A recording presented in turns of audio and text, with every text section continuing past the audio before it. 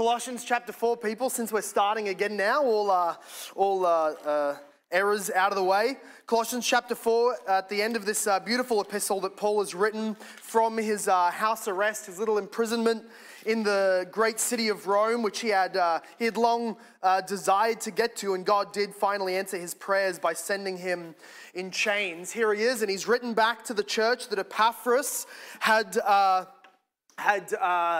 planted, and now after some heretics had come on the scene about 10 years later, he runs over to Rome where he hears that Paul is in arrest. He encourages Paul, but also asks of Paul some help. He says, please write back to them. Please give me something I can carry back. Please tell me what I need to say. This church needs some apostolic authority and some apostolic encouragement. And so we've seen Paul so far going back against the whole Colossian heresy, this whole idea that what you need in order to be made right with God is Christ plus something else, some of your own experiences, some of your own good works, some of your own angelic contact. You need something, and to be fully godly in life, you need to have Jesus. Yes, you need to know the Word of God.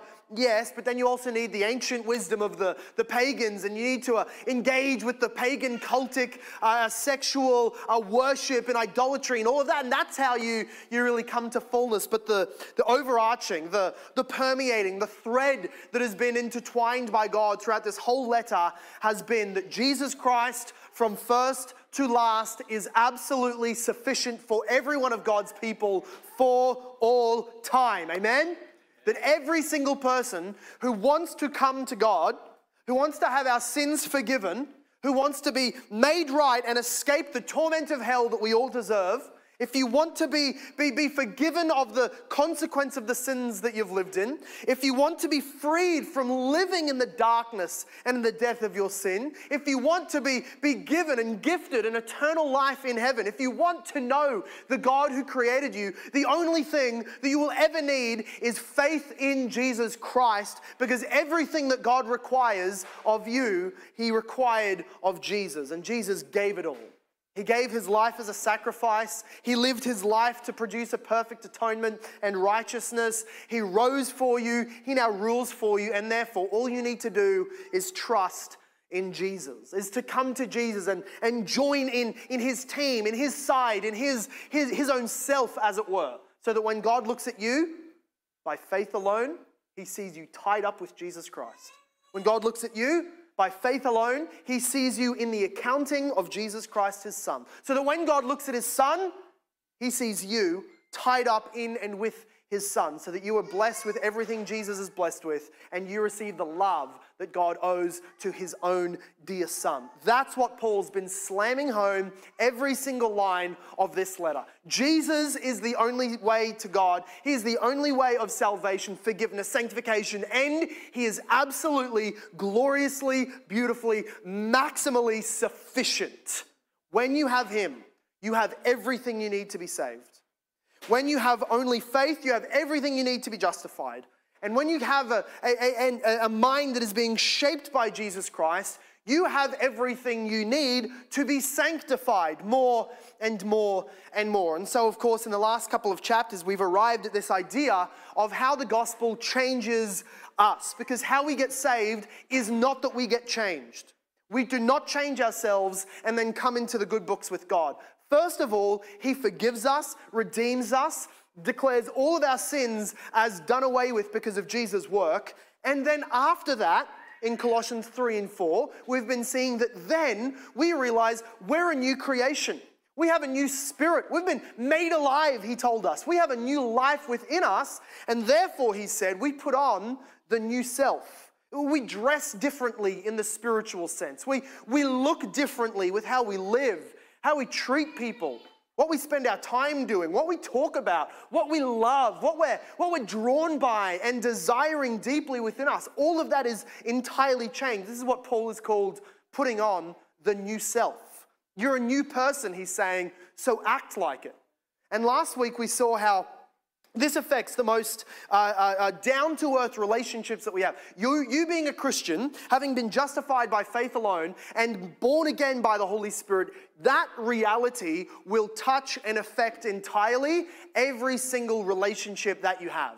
So we saw how wives and husbands, that whole relationship changes. We saw how parents and children, that whole relationship changes. We saw how workers and employees, that whole relationship changes. And in case you think that you've got a jerk for a boss, Paul in the original context was talking to slave masters and slaves. So there's just like zero room for excuse. No matter how hard your boss treats you, it still comes under the lordship of Jesus Christ, and he demands hard work and gracious treatment. And then today we're going to go from verse 2 in chapter 4 until the end, and he's first of all going to teach us or command about us how to evangelize, how to pray, and then give us a whole bunch of good examples coming out of his motley crew, his gents that are with him. Some of them he's sent with the letter to the church in Colossae. We'll run through a bunch of the guys that Paul then lists at the end of the chapter here. But the thread that runs through this last sort of chapter from verse 2 onwards is the fact that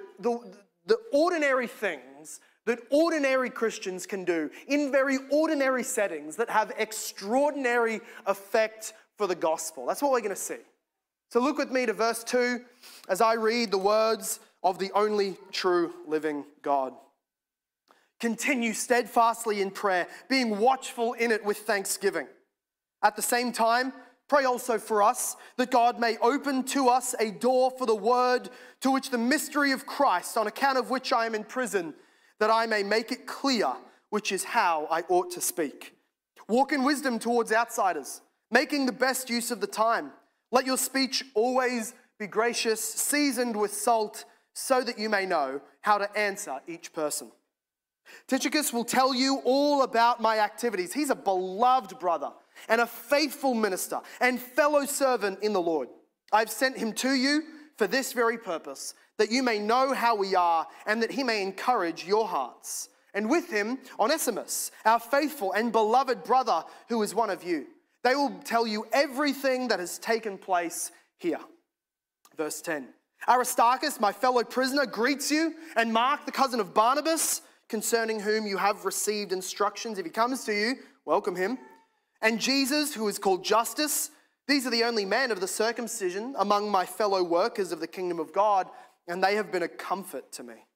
Epaphras, who is one of you, a servant of Christ Jesus, greets you, always struggling on your behalf in his prayers, that you may stand mature and fully assured in all the will of God. For I bear him witness that he has worked hard for you and for those in Laodicea and in Hierapolis. Luke, the beloved physician, greets you, as does Demas. And give my greetings to the brothers at Laodicea and Nympha and the church in her house. And when this letter has been read among you, have it also read among the church in the Laodiceans, and see that you also read the letter from to Laodicea. And say to Archippus, see that you fulfill the ministry that you received in the Lord.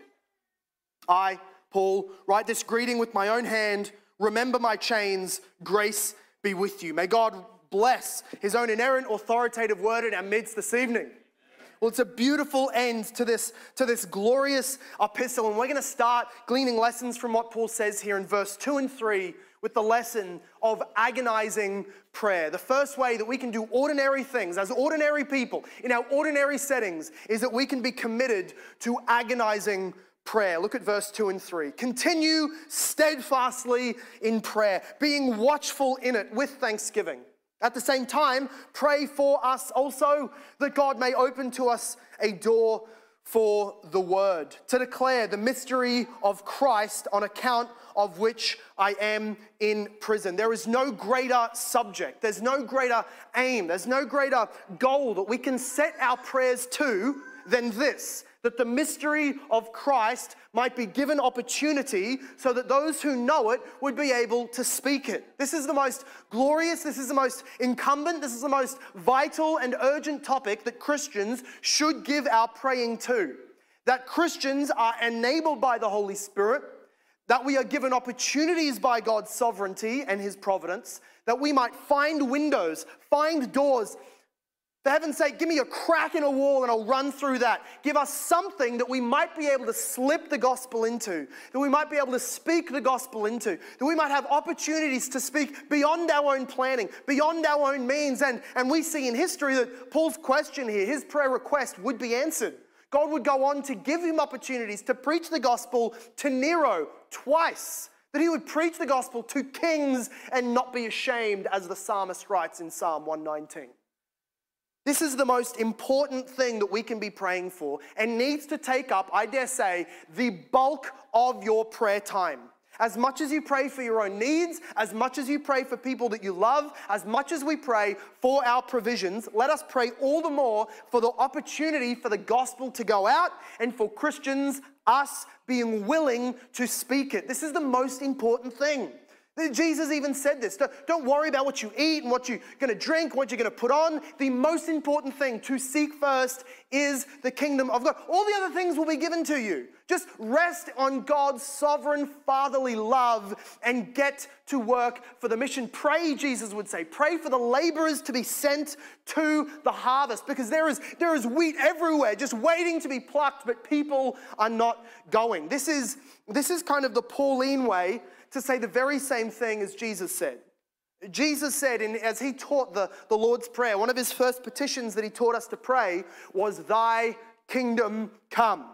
May your will be done on earth as it is done in heaven. Now, how much, to what degree is the will of God obeyed in heaven? It is to every dot, jot, and tittle. Everything that God says is done to immediate, exact, precise, and perfect obedience in heaven. And that is what we're praying for. But that can feel a little bit vague. That could feel a little bit maybe spiritual, maybe too ethereal to say, "Thy kingdom come and may your perfect will be done on earth." What am I even praying for? Here's the Pauline way to put legs on that prayer. Father God, may the mystery of Christ on the tongues and in the hearts of your people, would you give opportunities for that to go spreading out into our relationships, spreading out into the ears of those that they might be saved, added to the church, and the kingdom keeps on advancing. That's what we ought to pray. For opportunities of openness for the gospel, and for that we Christians would be willing and able and ready to give a defense, to speak of the hope, to invite people to our Lord and Savior, Jesus Christ. It says here, instead of saying the gospel, he says the mystery of Christ. This is simply Paul alluding again to what he's mentioned back in chapter 2. He mentioned it back in chapter 1, which is the reality that in the gospel of Jesus, we don't just have a new chapter of Bible. We don't just have a new chapter of God's revelation. Rather, what we have is the fulfillment of everything that all of the Old Testament revelation was ultimately about. When he says the mystery of Christ, what he means is the fact that the prophecies, the promises, the vague ideas, the typologies, the pictures, everything was pointing to and culminated in Jesus Christ, in his perfect life, in his death on the cross in our place, and his resurrection from the dead, and his enthronement at the right hand of the Father to rule over the kingdom of God, this kingdom of redemption. All of that is entailed in the mystery of Christ, in the sense that it was a mystery, and now it has been revealed. Now it has been fulfilled in this glorious thing we call the New Covenant, the New Testament, the church, whatever you want to sort of label this age as, this is what we have fulfilled, the mystery of Christ. And so he means there simply that the gospel would be on our hearts, in our mouths. Would you pray that we can do that? In this section, the theologians, the scholars, they sort of break up Paul's chapter 3 and 4, and they say from verse 2 onwards, he starts talking about how to relate to outsiders, which is kind of he's basically just taken the same letter structure as anybody else would have been writing in his day, and he applies Christian teaching and his own content to it. And they say, he's just done the household code when you talk about fathers, husbands and wives, fathers and children, slaves and slave masters, and then outsiders. And so he's sort of in the section that scholars look at and sort of indent it all and say, we're in the section here about how to relate to people on the outside of the kingdom of God. And so we say, why does he go to prayer? He's about to go to evangelism, but in the very same breath, he actually starts talking about prayer. Have you ever thought that one of the most important ways that you relate to people outside the kingdom is through your prayer life? Much more important than whether you're a nice neighbor, and I hope you are. Much more important as to whether you give good Christmas gifts and bundles in the workplace, and I hope you do. Much more important than your own relationship with them is your mediated relationship with them through prayer. Leonard Ravenhill used to say that they can stop listening to your conversations. They can ignore your arguments. They can better you in your apologetics, but they are hopeless and helpless, defenseless against your prayers. In prayer, we bring God into the relationship.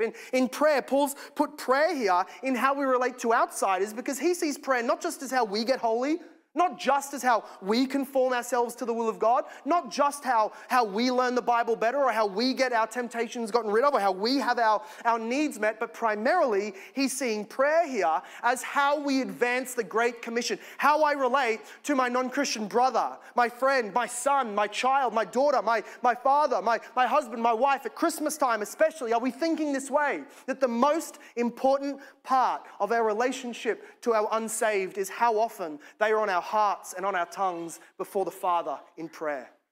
Mission is driven by prayer. Prayer is given for mission. Ravenhill used to say this, that prayer is not preparation for the battle. Prayer is the battle. That if we think prayer is just something kind of like warm-ups before the grand final, and if you don't do that really well, then you probably won't perform great. You might pull a hammy. You won't do tremendously, but you'll get through. If we think of it that way, we'll be the cocky athlete who can go out there, not warm up, haven't warmed up for 6 months, still get MVP, we'll do fine. But when we realize that the victory is secured in our prayers, the prayer is where the battleground is. Life, the conversation, the conversion of your loved one, the conversion of the friend that comes to church and ends up getting baptized, that's just the visible manifestation of the victory that was first won in prayer.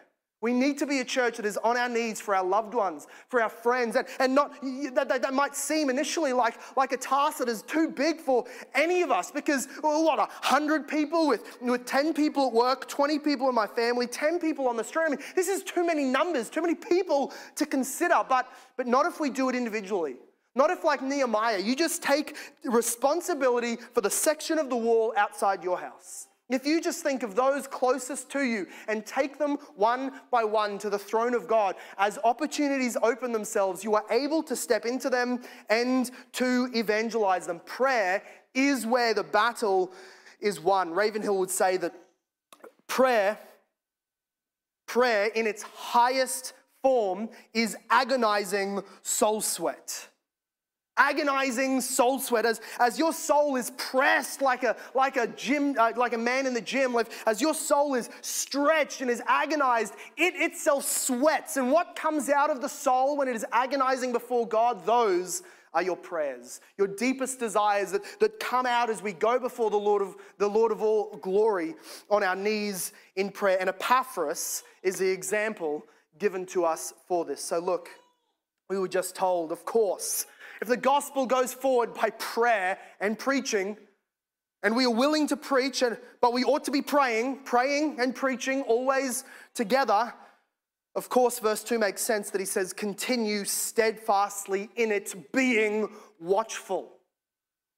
He commands those things, and Epaphras over in verse 12 becomes to us one of the great examples. Verse 12 and 13 reads like this, Epaphras, who is one of you, meaning he's one of the Colossians. He doesn't need to do a whole lot of introduction because they know who Epaphras is. He's their pastor. He planted the Colossian church and probably the church in Hierapolis and probably the church in Laodicea as well. He was a hard-working church planter. He says, Epaphras, who is one of you, a servant of Christ Jesus, greets you, always struggling on your behalf in his prayers, that you may stand mature and fully assured in all the will of God. For I bear him witness that he has worked hard for you and for those in Laodicea and for those in Hierapolis. He's saying that Paul is saying that Epaphras has done hard work. You know what he did? Epaphras lived in Colossae, and back in Acts chapter 19, you all remember, when Paul was there for 2 years reasoning, preaching, proclaiming, debating in the hall of Tyrannus, For whatever reason, probably business, he was Epaphras. He was in town. He heard Paul's preaching, he got converted, he got trained apparently, and then he got sent back to his home region and he planted those 3 churches. Not at all an easy task. If we can take Paul's life and his examples and any of the other missionaries as any kind of clue, then he would have received beatings from the Jews and the Gentiles. He would have been ostracized, cut off, insulted, persecuted. He would have had this terrible Pauline, meaning just like Paul. Last time I used Pauline in a sermon, somebody thought I was referencing Ms. Hanson. Not doing that. Pauline means Paul-esque, just like Paul. There you go. Some of you's finally got it. Where were we? So we see this reality that if his ministry was Pauline, Paul-esque, if it was like him, then surely so were his sufferings. He was struggling with hard labor. The ESV says, worked hard for you there in verse 13, but that's not where his ministry or his hard work, his agonizing suffering ended. In fact, we see that Paul says that he agonizes on your behalf in his prayers. That's the word behind struggling there. In the Greek, it's agonizomai, the word that we get for agonizing. The word of agony, the soul pain, the grief down to our very core. When pain is at its zenith, that's the word for agonizing. So he'd worked hard in ministry, but a key part of that ministry remained yet still with Epaphras over with Paul in Rome as he agonized for them in prayer. 1 Timothy 6 verse 12, Paul says, agonize in the good fight. Fight the good fight is what he was saying. Contend, be a soldier in the warfare, and Epaphras was. But he continued that agonizing in his prayer. When he was far away and he couldn't preach, he had no opportunity at this chance while he was visiting Paul in Rome. He couldn't plant another church. He couldn't write another sermon. He couldn't do evangelism in his hometown that he loved, that he worked so hard in to see converted. He couldn't do that. But what could he do? He could pray. He had hours. Pastors don't get holidays in the true sense of the word. No matter how far you fly, no matter how many devices you turn off, the crisis follows you somehow. Somebody messages you, somebody gets contact with you, and you're hearing about things going on back home. Pastors just don't really get holidays till they die, okay? But I would like to think that pastors could get holidays before the internet. That they could leave, and unless they wanted to, they didn't get letters. They weren't getting bings on their Bible app. They weren't getting anything. The email wasn't reaching them. There was no phone. It was just them in a faraway island somewhere, but not Epaphras. Even when he could have turned off finally, 10 years he's been laboring in church planting. 3 churches, 10 years. That's pretty good. That's pretty good. Planted the first foundational generation of the churches, laboring for them, fighting heretics, getting beaten up, and here he finally gets a trip to the imperial city, Rome. But what does he do?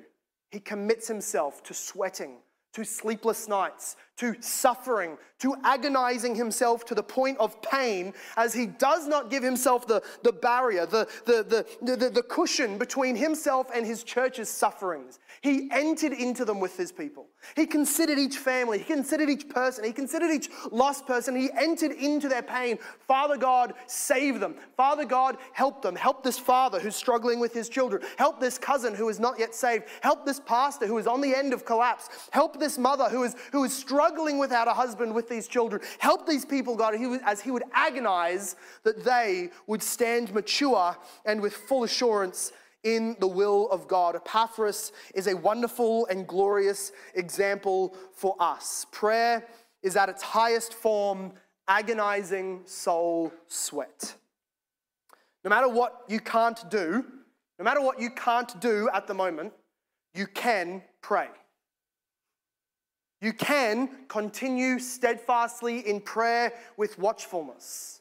Some of you are at a chapter or sort of a season in your life where you can't do what you wish that you could do. Maybe some kind of type of ministry, some kind of calling to ministry. The door is not open for you at the moment. You can't give your life to it, but you can pray. Like Epaphras, removed from his flock, you can get on your knees night by night, sacrifice at least as much time as you're watching Netflix. Get up at least as early as you're willing to get up and watch the World Cup. Sacrifice all that you can and be a prayer. Some of you simply have family things that are getting in the way and you cannot, or you feel that are getting in the way, that you wish that they would be removed so you could do the real work for the kingdom. But you need to realize that even this season is God's providential gift to you, and maybe one of the areas that you could amplify, that is an untapped resource for you at the moment. While you may be more homebound than you wish you were, you can pray. You can continue steadfastly in prayer with watchfulness. Some of you want to be on missions, and it's just not there yet. Maybe you want to be an elder. You feel a sense of call there, but there's no way you're going to be going in the next 12 months. There's no way you can order things, get prepared, get trained in the time that you just wish you could. But what you can do is pray and agonize in prayer. Lose sleep in prayer. Take yourself to prayer until you cry. Pray and pray and pray continuously, staying watchful in it. Some of you feel like you've fallen through the gaps of God's plans. He's got great plans for other people, other mates, other young guys, other gals, other gifted people, but I've really fallen through the gap. God never loses out, fails to plan for one of his children. Whatever you can't do at the moment, you can be given to prayer, and just watch the opportunities that God opens up. Some of you are limited on resources, whether it's funds or time or work, whatever it is that is limited. What you are unlimited with is the same as all of us have, time. And time that can be given to continuous, steadfast, watchful prayer with thanksgiving. Let us agonize in this as Epaphras did without any excuse, but be those given to soul-sweating prayer. And what goes hand in hand with this, we'll see, look at verse 4. 4 through 6, we see wise evangelism. Agonizing prayer hand in hand with wise evangelism. He says in verse 4, as you pray, that I may make it clear which is how I ought to speak. Walk in wisdom towards outsiders, making the best use of the time. Let your speech always be gracious, seasoned with salt, so that you may know how you ought to answer each person. The umbrella here is wisdom. How should you as a Christian, born again by the Spirit, alive in Jesus Christ, with a new self, living differently at home, working hard at my job, living under the fruit of the Spirit, this is my new self. How ought I use my time the best way possible while on earth towards outsiders, towards those who are not in the kingdom yet? And here's what Paul says, 3 things: grace, salt, and clarity. Grace is the idea here that he's saying your speech be gracious, be in goodwill, benevolent, kind-hearted. You want to be kind to people? I'm going to just put in brackets here. I always say this when we teach about evangelism: normal human being. Not worldly. Don't hear me say that as you have your conversations, you be worldly, you pretend you're not a Christian. Not saying that, but please, how many Christians are out there who, as soon as they realize that a conversation has turned evangelistic, they turn into a nut job. They just turn wacko. They just go back to the script that they learned 5 years ago. All they learn how to speak in is the KJV. They're saying these and thys all over the place. They forget normal parlance and normal courtesy. They cut people off. They yell. They sit in a different posture. Friends, have some grace, some goodwill, some benevolence, some good faith in your conversation. In other words, be a kind, normal, loving human being. As you're talking to people and you're aiming for these opportunities you're praying for to open up, you don't need to be so bashful, so harsh, so unloving and unkind as if you're Isaiah and they are the condemned harlot and whore Israel of the 7th century BC. Let's hope and have a goodwill about ourselves, that we expect that God will be wooing this person's heart, that he will be working in them to bring them to the gospel, and so we can speak with some grace. But, lest you think I sound like a liberal, also, Paul says, speak with some salt. That is, that our conversation is to be edifying. Like Calvin says in this commentary, he says, saltless speech, in this analogy, is the kind of speech that is unedifying. It has no hope of actually building somebody up. And that might be the overly gracious conversation, or it might be the graceless conversation, where you're harsh, you're brutal, you're mean, you're rude, you're the Old Testament prophet, and they're the harlot. Or it might be where you're just so kind, so nice, afraid to say anything offensive. And in both situations, you weren't able to communicate anything in the conversation that would build them up, actually advance their knowledge of the gospel, actually increase their understanding of what it is that God has said in this beautiful book, the Bible.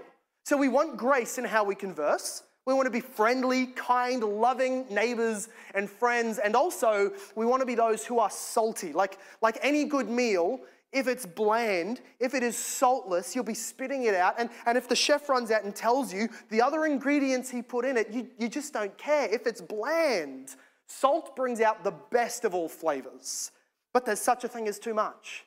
You take 3 cups of salt. I know I do that. That's my chips. Sunday afternoon, that's my Lord's Day worldliness there. 4 cups of chicken salt on top of the oil-fried chips. Some of this air-fried garbage, oil-fried, the fattiest animal there is, oozing through the potato on top of carbs and meat. Anyway, moving on. That's one thing I thank the Muslims for, is the halal snack pack.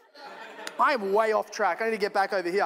Salt, like any good thing, salt can be too much. It can go on top of a conversation where you just don't let them end a sentence without you reminding them where they're wrong. You just can't end a sentence without reminding them they'll be burning in hell. You know what to say, but you're piling far too much in. And so this is why he's already said, pray that God opens these doors, that we might be able to not barge through the drywall, that we might not have to send the wrecking ball in, but that these conversations would happen naturally. Our language is seasoned with salt so that we are able to answer each person.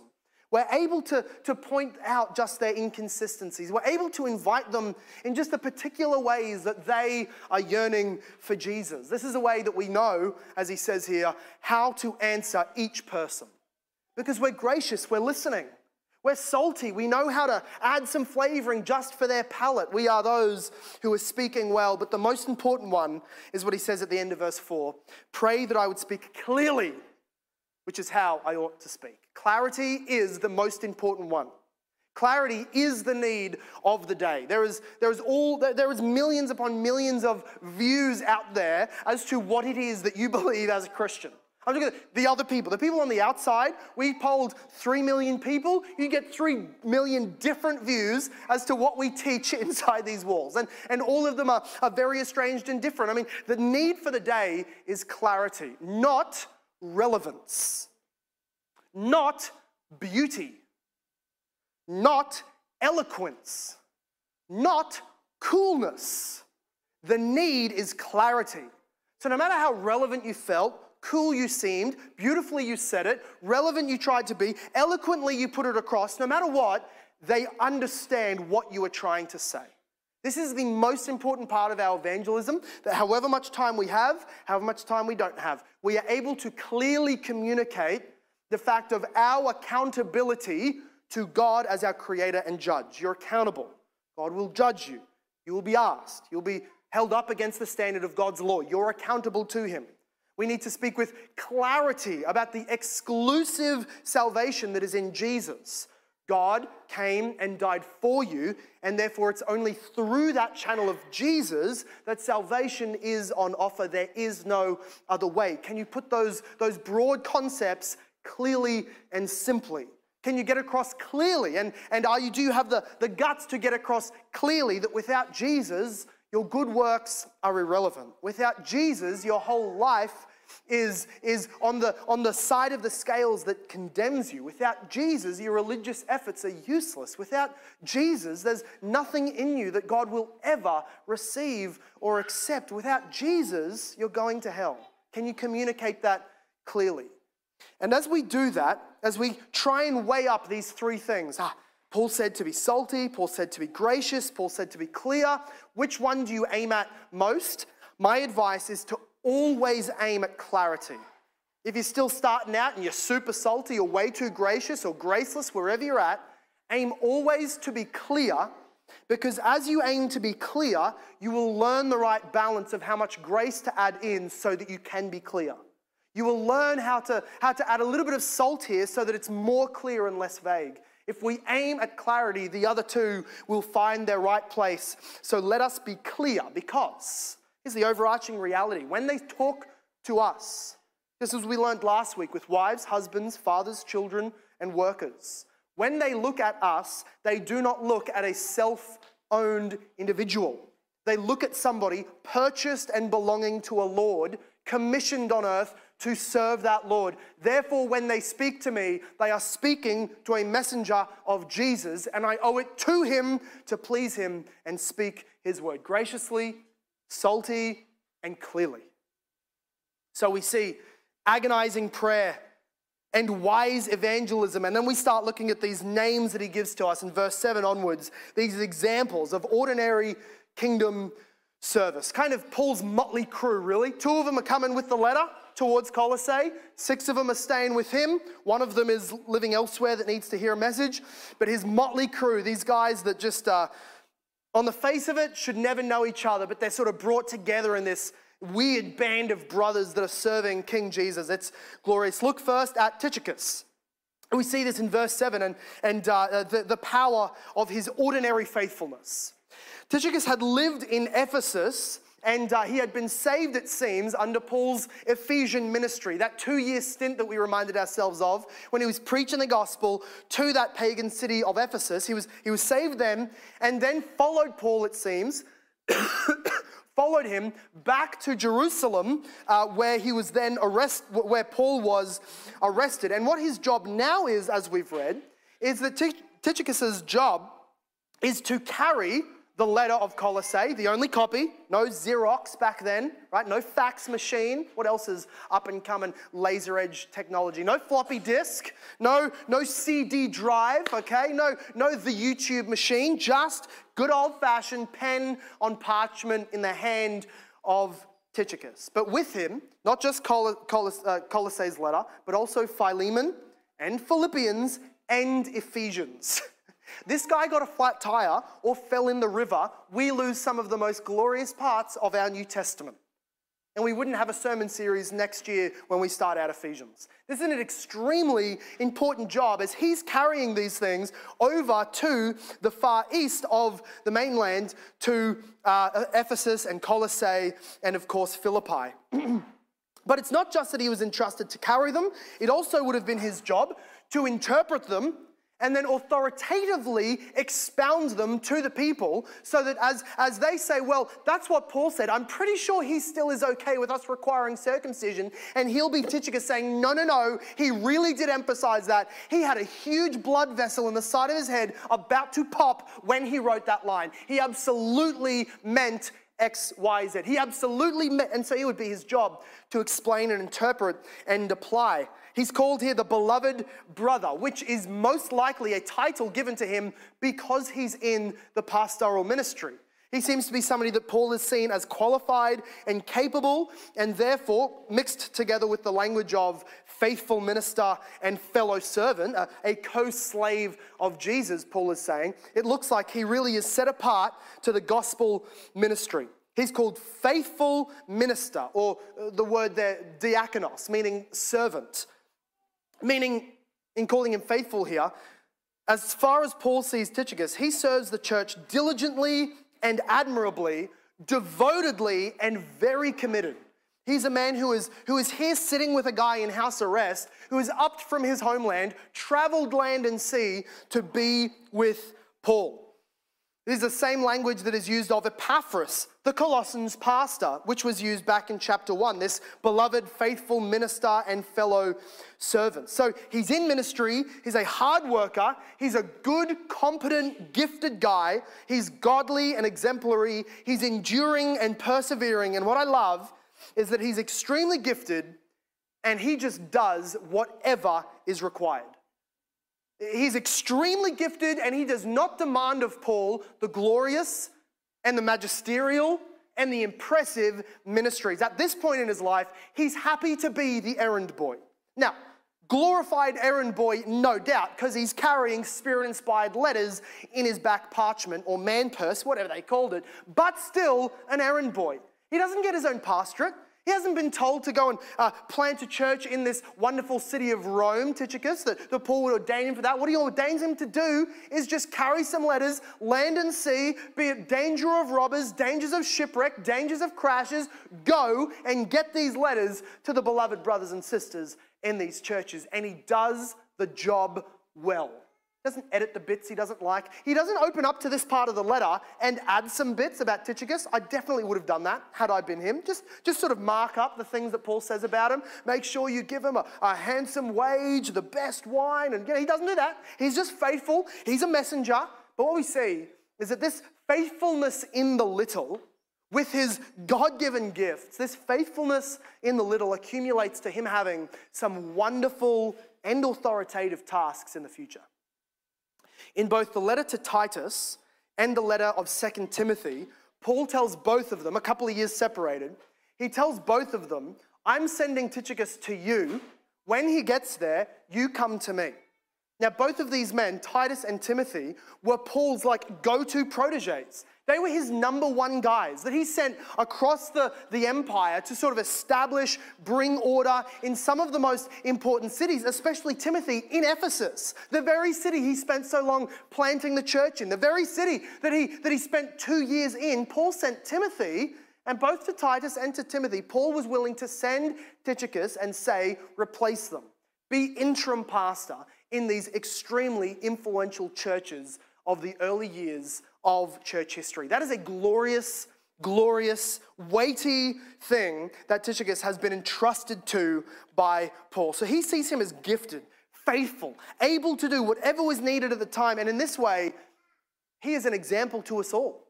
Some of us haven't read Romans 12, and we have an overly inflated view of ourselves. We think that we have this enormous gifting, this enormous potential ministry. If only God would notice us, he'd put us straight in as team captain. What we need to get better at is just being faithful with whatever God's put in front of us.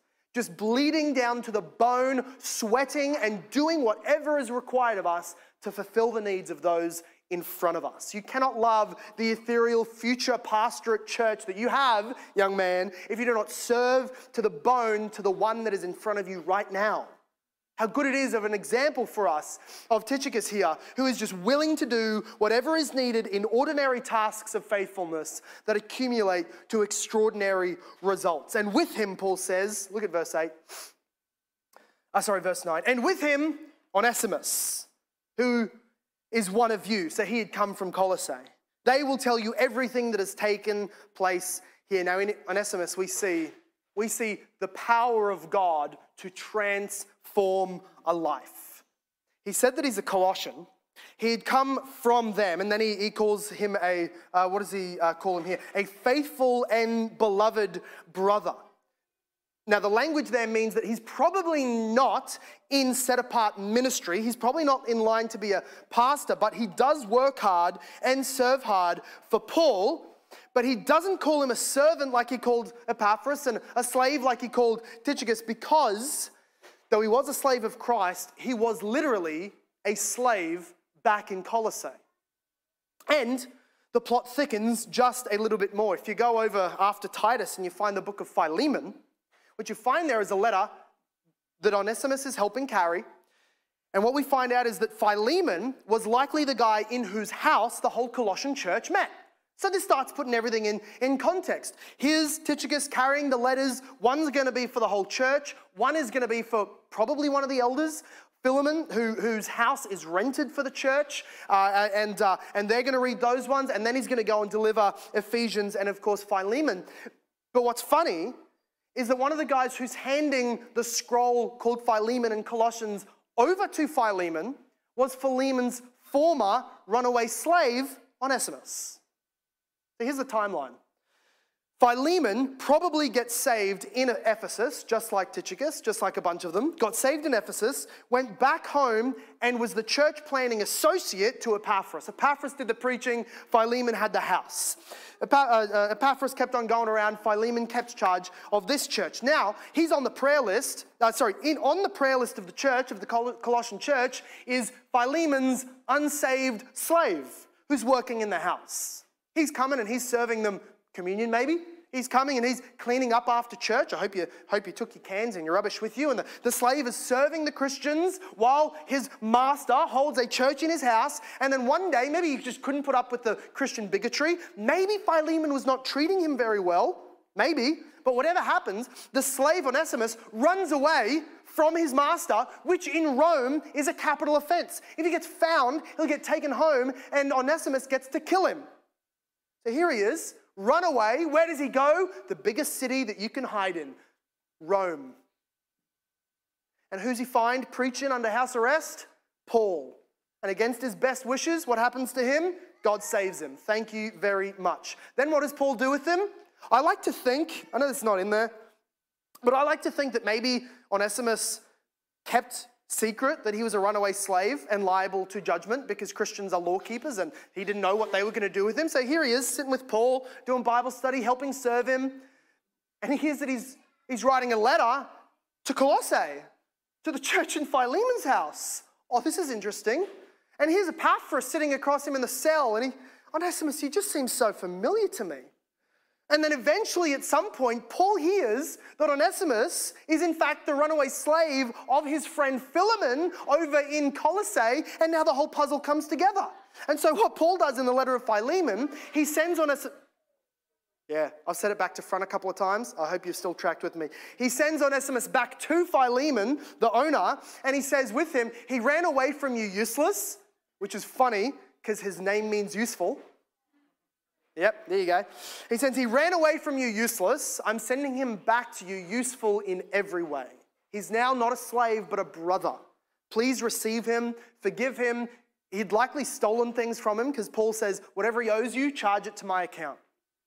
So he's willing to go to bat for his friend Onesimus here. He goes back. Now, I just love to think of this from Philemon's side. He's had a runaway slave, had to dish out extra services, get his teenagers working extra hard to make way for the slave that's gone. And, and here and then a couple of years later, his slave comes back with Tychicus holding letters from the Apostle Paul, who Philemon had been saved with. I just love the providence of God in this whole situation. But here he is, and what we see years later is, of course, Philemon takes him back as a brother, and here's Onesimus with them. He joins the church again, he serves, and continues to be this faithful brother and servant of the Lord Jesus Christ. But Ignatius, actually one of the early churchmen, he writes a letter to Colossae a couple of decades later, and he talks to them and references to them their pastor, Onesimus. It seems that the gospel had not so much initially changed his status as slave. His own rebellion had done that. What the gospel changed was his status in the church and in the kingdom of God. The Empire of Rome saw him exactly the same, even worse after he'd been converted. But in the kingdom of Jesus Christ, he became a brother, a hard worker, church member, and pastor to the glory of the Lord Jesus Christ, who redeems and saves us and gives us a glorious testimony. Amen? Every one of us can be at least a little bit like Onesimus, and that we can look back and say, I can see the providence of God, maybe saving my life physically at times, maybe guiding my life from stupid decisions or harmful people, or allowing me to wander and then pulling me back in, or then running me into somebody that just so happened to be praying for me, bringing me back up. However it is, every single one of us can just amen that lyric in the song that we are prone to wander, and we pray that God keeps us in the fold. I love to hear the testimonies, especially around baptism time. What a beautiful baptism Sunday Onesimus would have had back in Colossae, being baptized by Philemon back into the church. God is not just a saving God, but he's a redeeming God, using our life, however dark it may be, no matter how dark it may look, turning it around to glorify himself as Lord. And then look at what we see here. We see Aristarchus, Mark, and Jesus Justus. Each of these were Jewish men who were still with Paul over in Rome. Aristarchus seems to have been a Thessalonian who had been with Paul in Ephesus, went with him on his third missionary journey, and now is stuck with him, maybe arrested, but at least stuck with him in Rome, ministering to him, getting treated like a prisoner anyway by all of the Romans. So he calls him a co-prisoner. Mark, he's got an amazing story as well. And here again, we see God's grace to redeem our mistakes. Also Jewish, originally from Jerusalem, cousin to the missionary Barnabas. And it's in his household, his auntie's household, that the Jerusalem church was first meeting. Now he hears that there's going to be a missionary journey. Paul and his cousin Barnabas are going to go to the Gentiles. He signs up. He's a young buck. He's keen to serve. He goes with them, preaching the gospel. Gee, the response wasn't quite what Mark was hoping for. He doesn't like all of this mistreatment stuff, and he gets persecuted for being a Jew among all these Gentiles too. And then Paul comes up with the bright idea over in Pamphylia to go through some of the most ragged, dangerous, deadly mountain roads known to the empire at the time. And Mark simply says, I have discerned that the will of God is for me to return back home. Thank you very much. And off he goes. He ditches. He just runs away.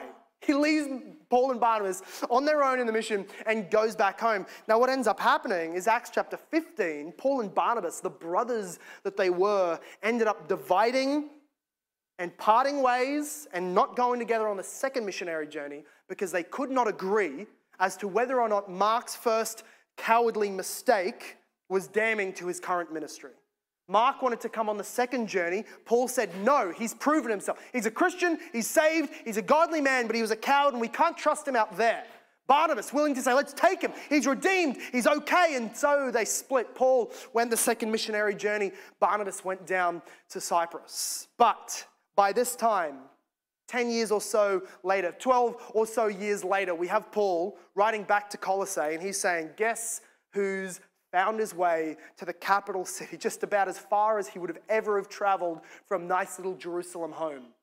The rich, pretty boy, former coward Mark is now with me here in prison, ministering for the kingdom of God.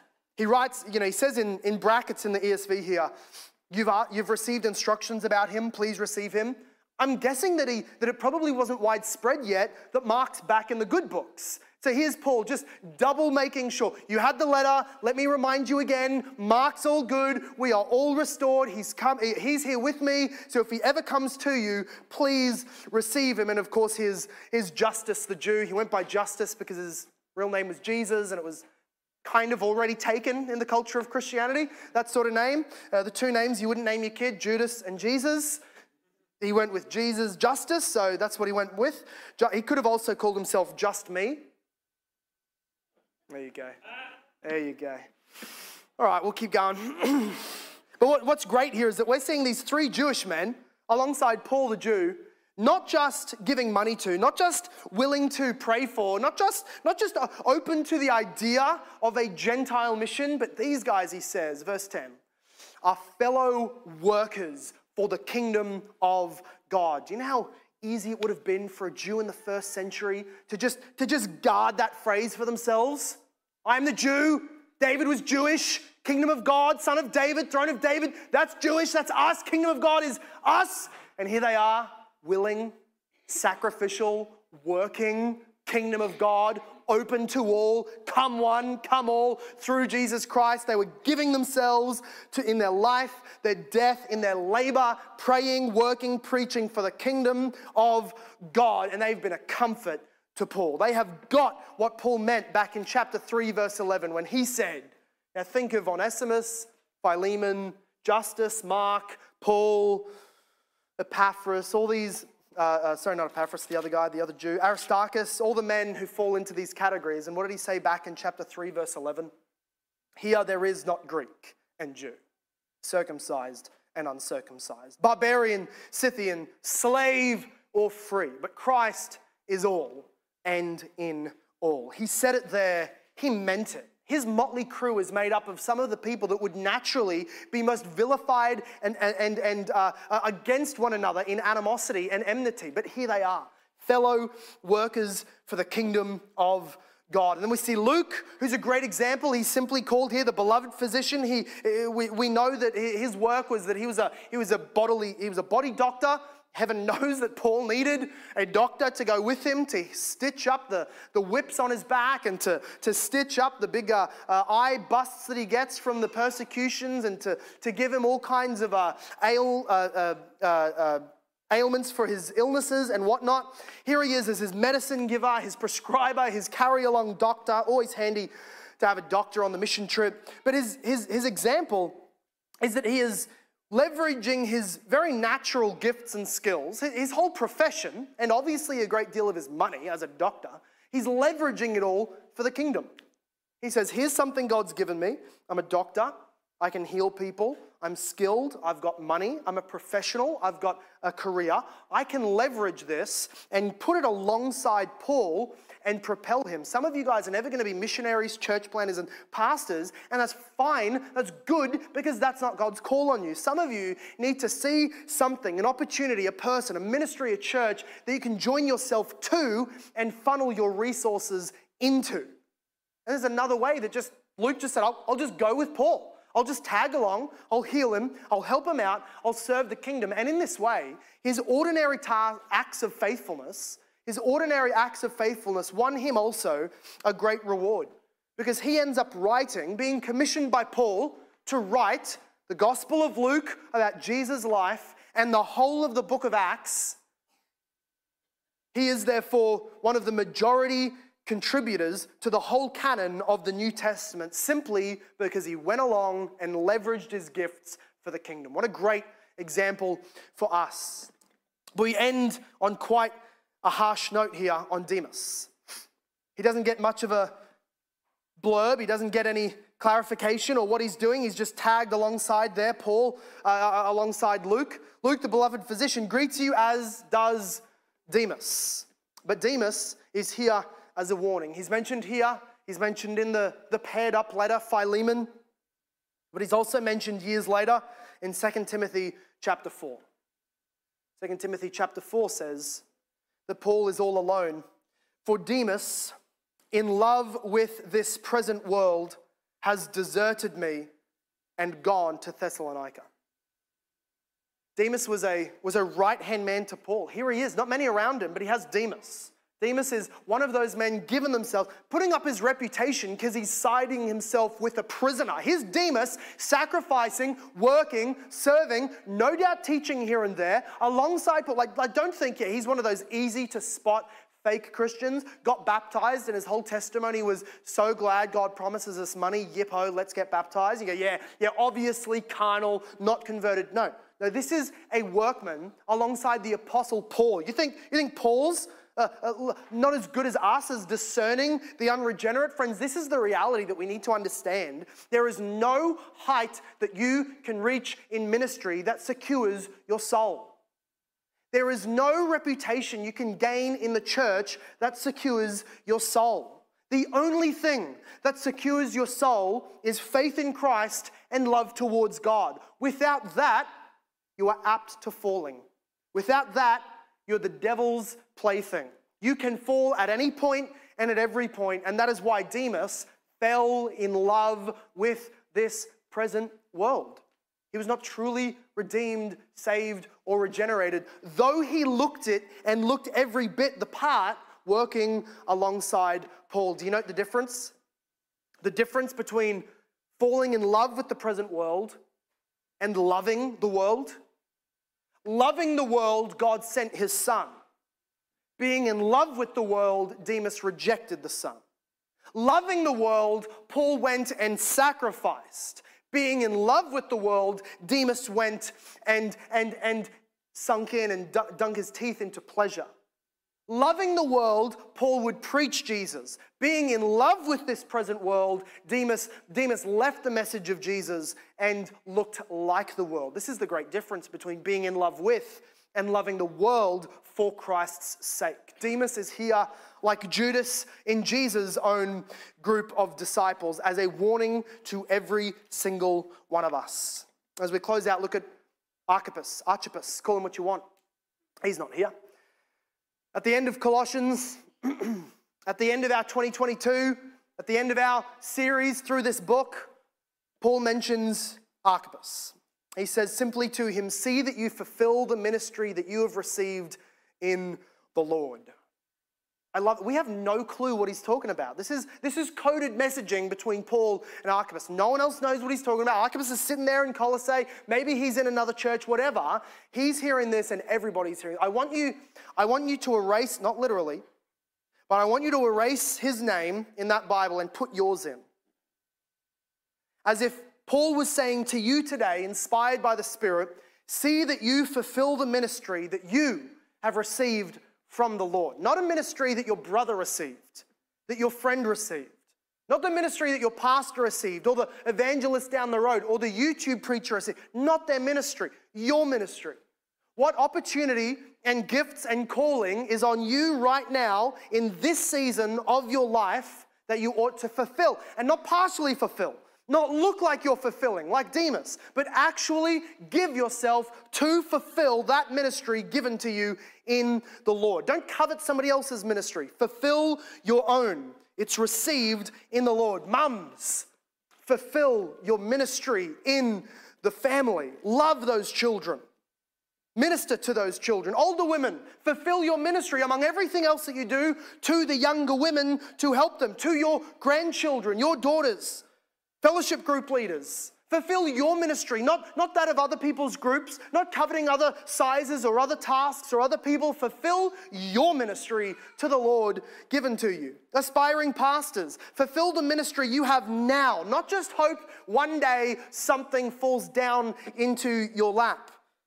Your ministry to your unsaved friend, agonizingly pray, wisely evangelize. Fulfill your ministry. The unreconciled relationship that is still at odds in the church or in your family. Fulfill that ministry by bringing godly reconciliation. All of us, every single one of us, children's ministry leaders, youth workers, nurses, doctors, pastors, missionaries, plumbers, every single one of us has a kind of ministry.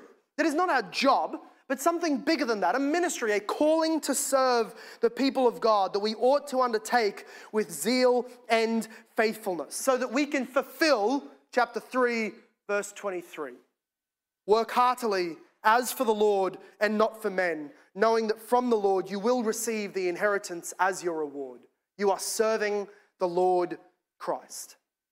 So like all the men that were there with Paul, all the men that were sent, everybody in Colossae, every single one of us needs to reckon with the reality of the sufficiency of Christ in our salvation and the lordship of Christ over all of our lives and every sphere of each of our lives, in how we treat others, in how we love others, in how we relate to others. We need to, every one of us, fan into flame that divine deposit of the Spirit that every one of us received. As chapter 1, verse 11 told us, that we really are able to be strengthened with all power according to his glorious might for all endurance and patience with joy. That is, if you have received his grace, he enables you to follow him heartily. Get to work.